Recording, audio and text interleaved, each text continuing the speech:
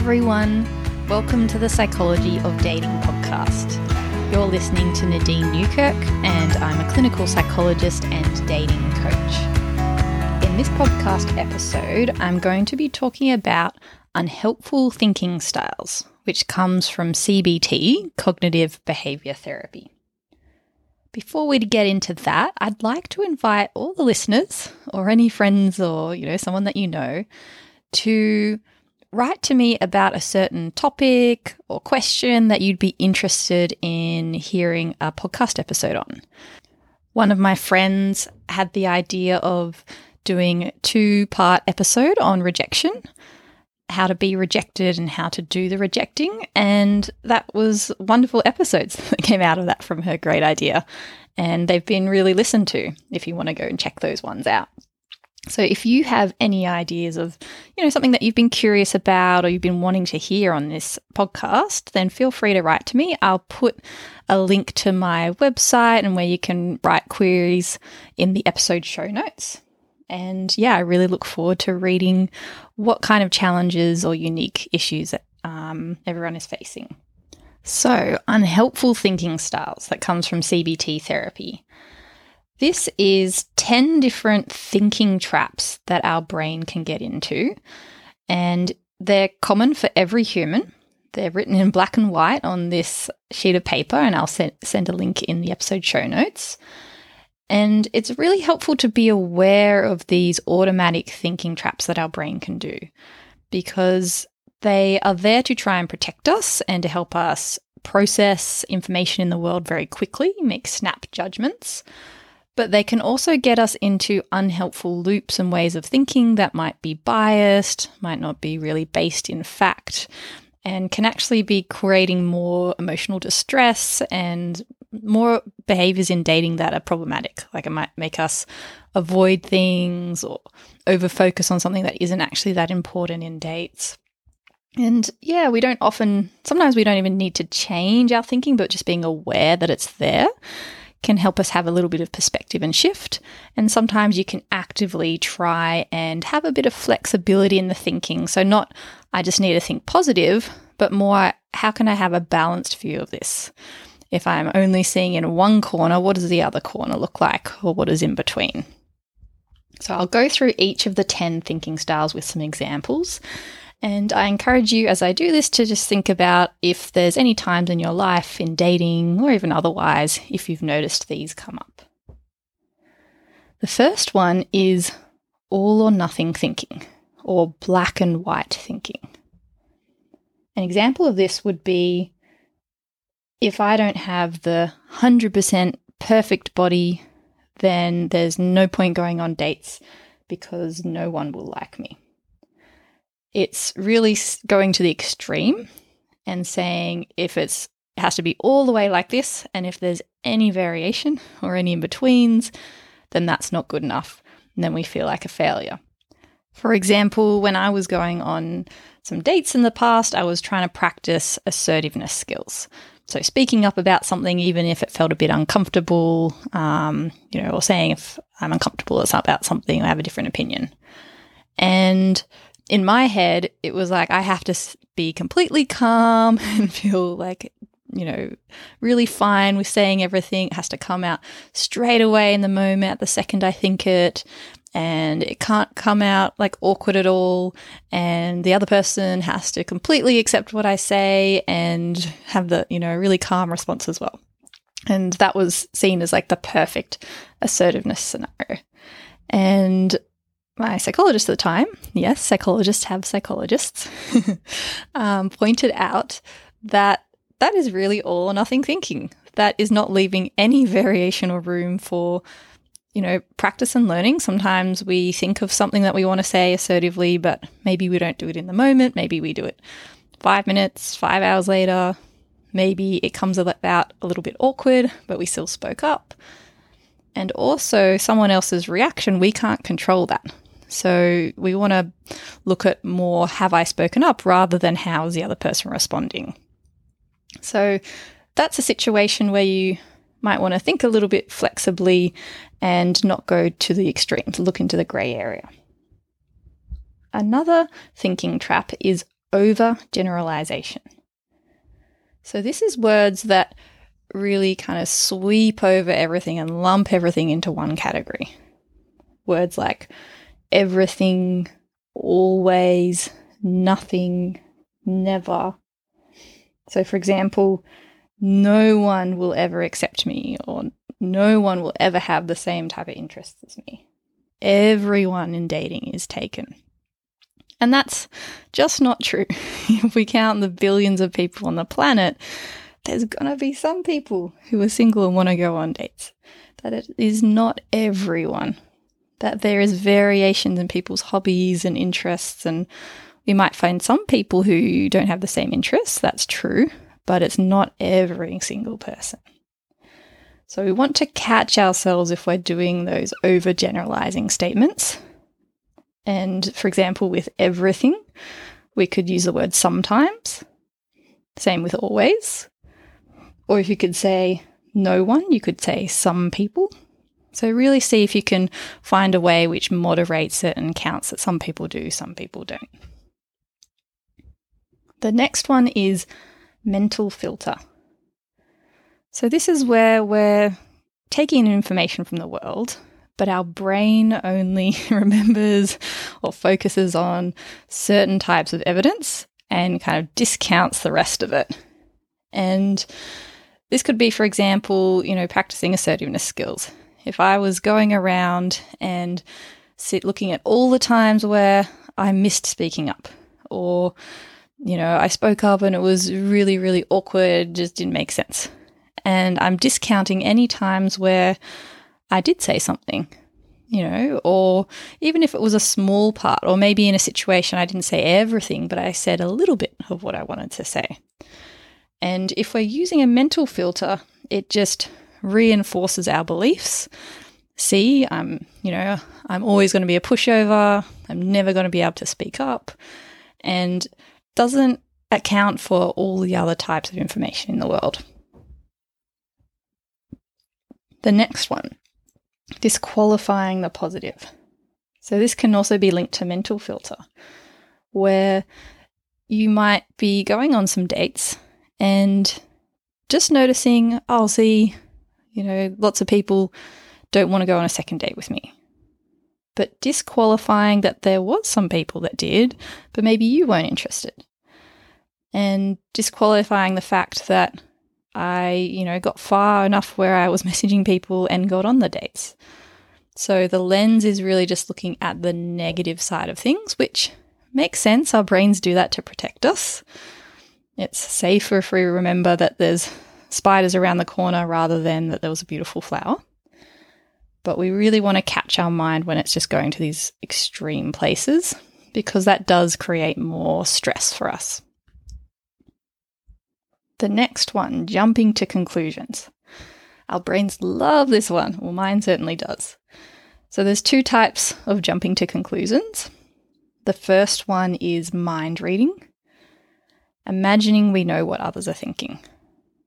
And if your brain is ever walked into a room and assumed, this person has looked me up and down and they're thinking my clothes look silly, or they're focusing on the pimple on my face, you're just assuming what's going on in their head. And we need to realize that anytime our brains have thoughts about what others are thinking, that is always a thought that our brain came up with, not that we're mind readers and can know exactly what's going on for someone else. And there have been times where I was 100% certain that this pimple on my face was so obvious, and then later I've actually checked the facts and asked a friend, and they said I had no idea. And even if they did, our brain might be going to extreme cases, like thinking that they're like, oh, so disgusting, I don't want to be around her. How can she go out like that? When really maybe their brain just said, oh, pimple, and that was it. That was a 1 second thought. The next jumping to conclusions is fortune telling. Our brains love to think that they know what's happening in the future. And if this were the case, we would all be millionaires.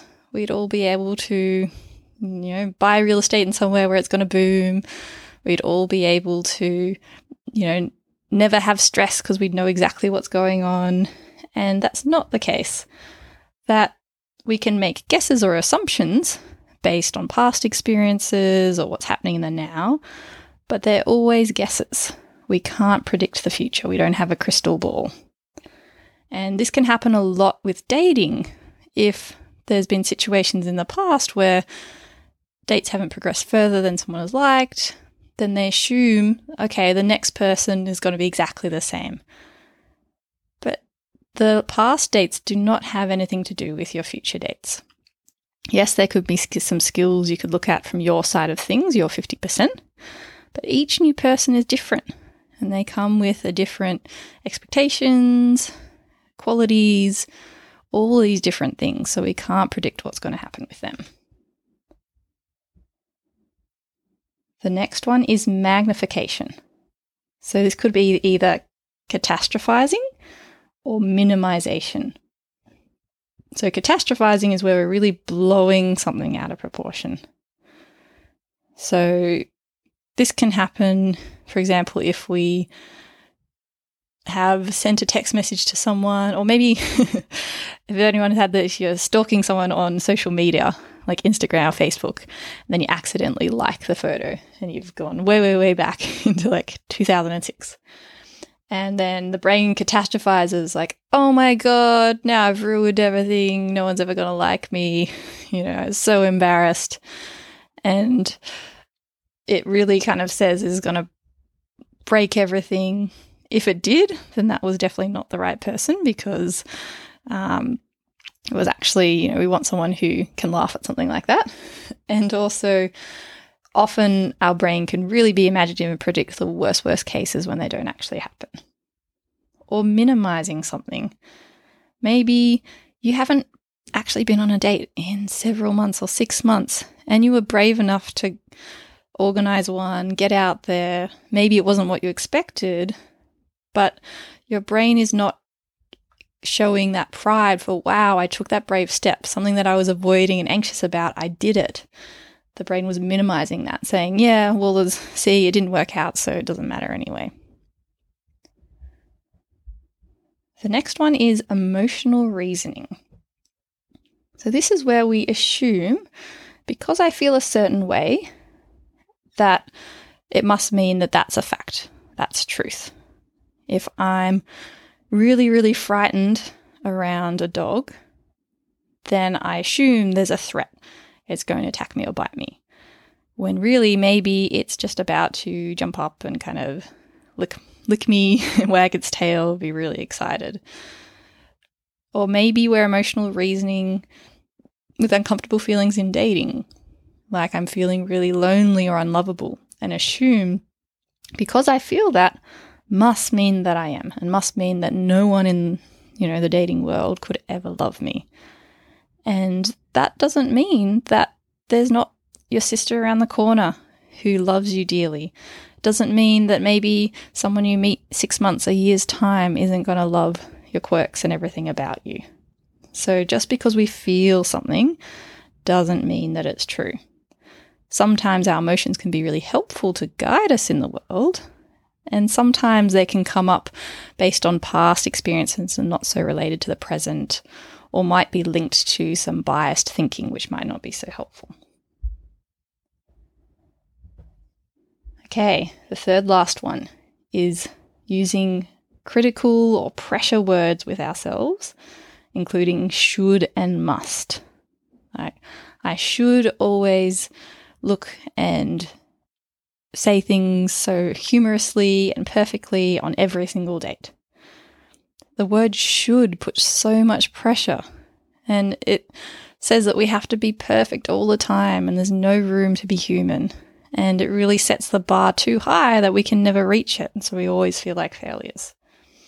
Or I should have known that it wouldn't work out. I shouldn't have started dating this person in the first place. That's unfair because, again, we can't predict the future.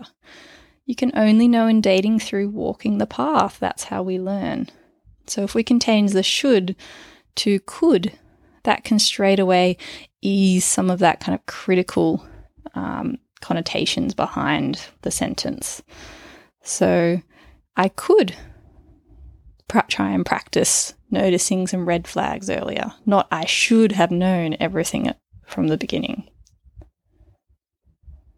The second last one is assigning labels to ourselves or other people. Snap judgments, which really put on stereotypes. They don't leave any room for, learning and evolving over time, or the in-betweens. So we might just say, I'm ugly, I'm a loser, I'm unlovable. These slap judgments and labels, and they're never helpful for us. And the last one is personalization. So this is blaming yourself or taking over responsibility for something when you don't actually have all that much control in that situation or that amount of control. If I go back to the example of me practicing assertiveness skills, if I over-personalize and say, this is all my fault that someone's stressed now because I've brought up that either we don't get to see each other enough in dating, or I'm uncomfortable with something that they said, and then they get, a bit anxious or avoid or withdraw, and I say it's all my fault. Well, that's really not fair, because one, we can only control our 50% as humans. Some actions we do might trigger things in someone else. And, I could maybe look at the language I use. If I was saying, you've done this is all your fault, and not taking ownership for my own emotions, that's something I could look at. But we also need to recognize that the way someone reacts is related to their whole past history, their colleagues, friends, family interactions over a lifetime, their automatic interpretations of a situation, their vulnerability factors. So that's things that they bring in. They make them more vulnerable to emotions, like if they're feeling really sick that day or haven't slept or have been really busy with work, and then they don't have as much emotional capacity when you have a conversation. So those are all things out of our control. We can't control another person. So we don't want to over-personalize and blame ourselves for their reactions. Okay, everyone. So I really encourage you to look at the link and go over those unhelpful thinking styles. See if you can catch any coming up in your dating experiences. The first step is noticing, and maybe you can see if you can just shift or get a little bit of flexibility in the thinking. Okay, I hope you have a lovely day or night wherever you are, and I'll speak with you all next time.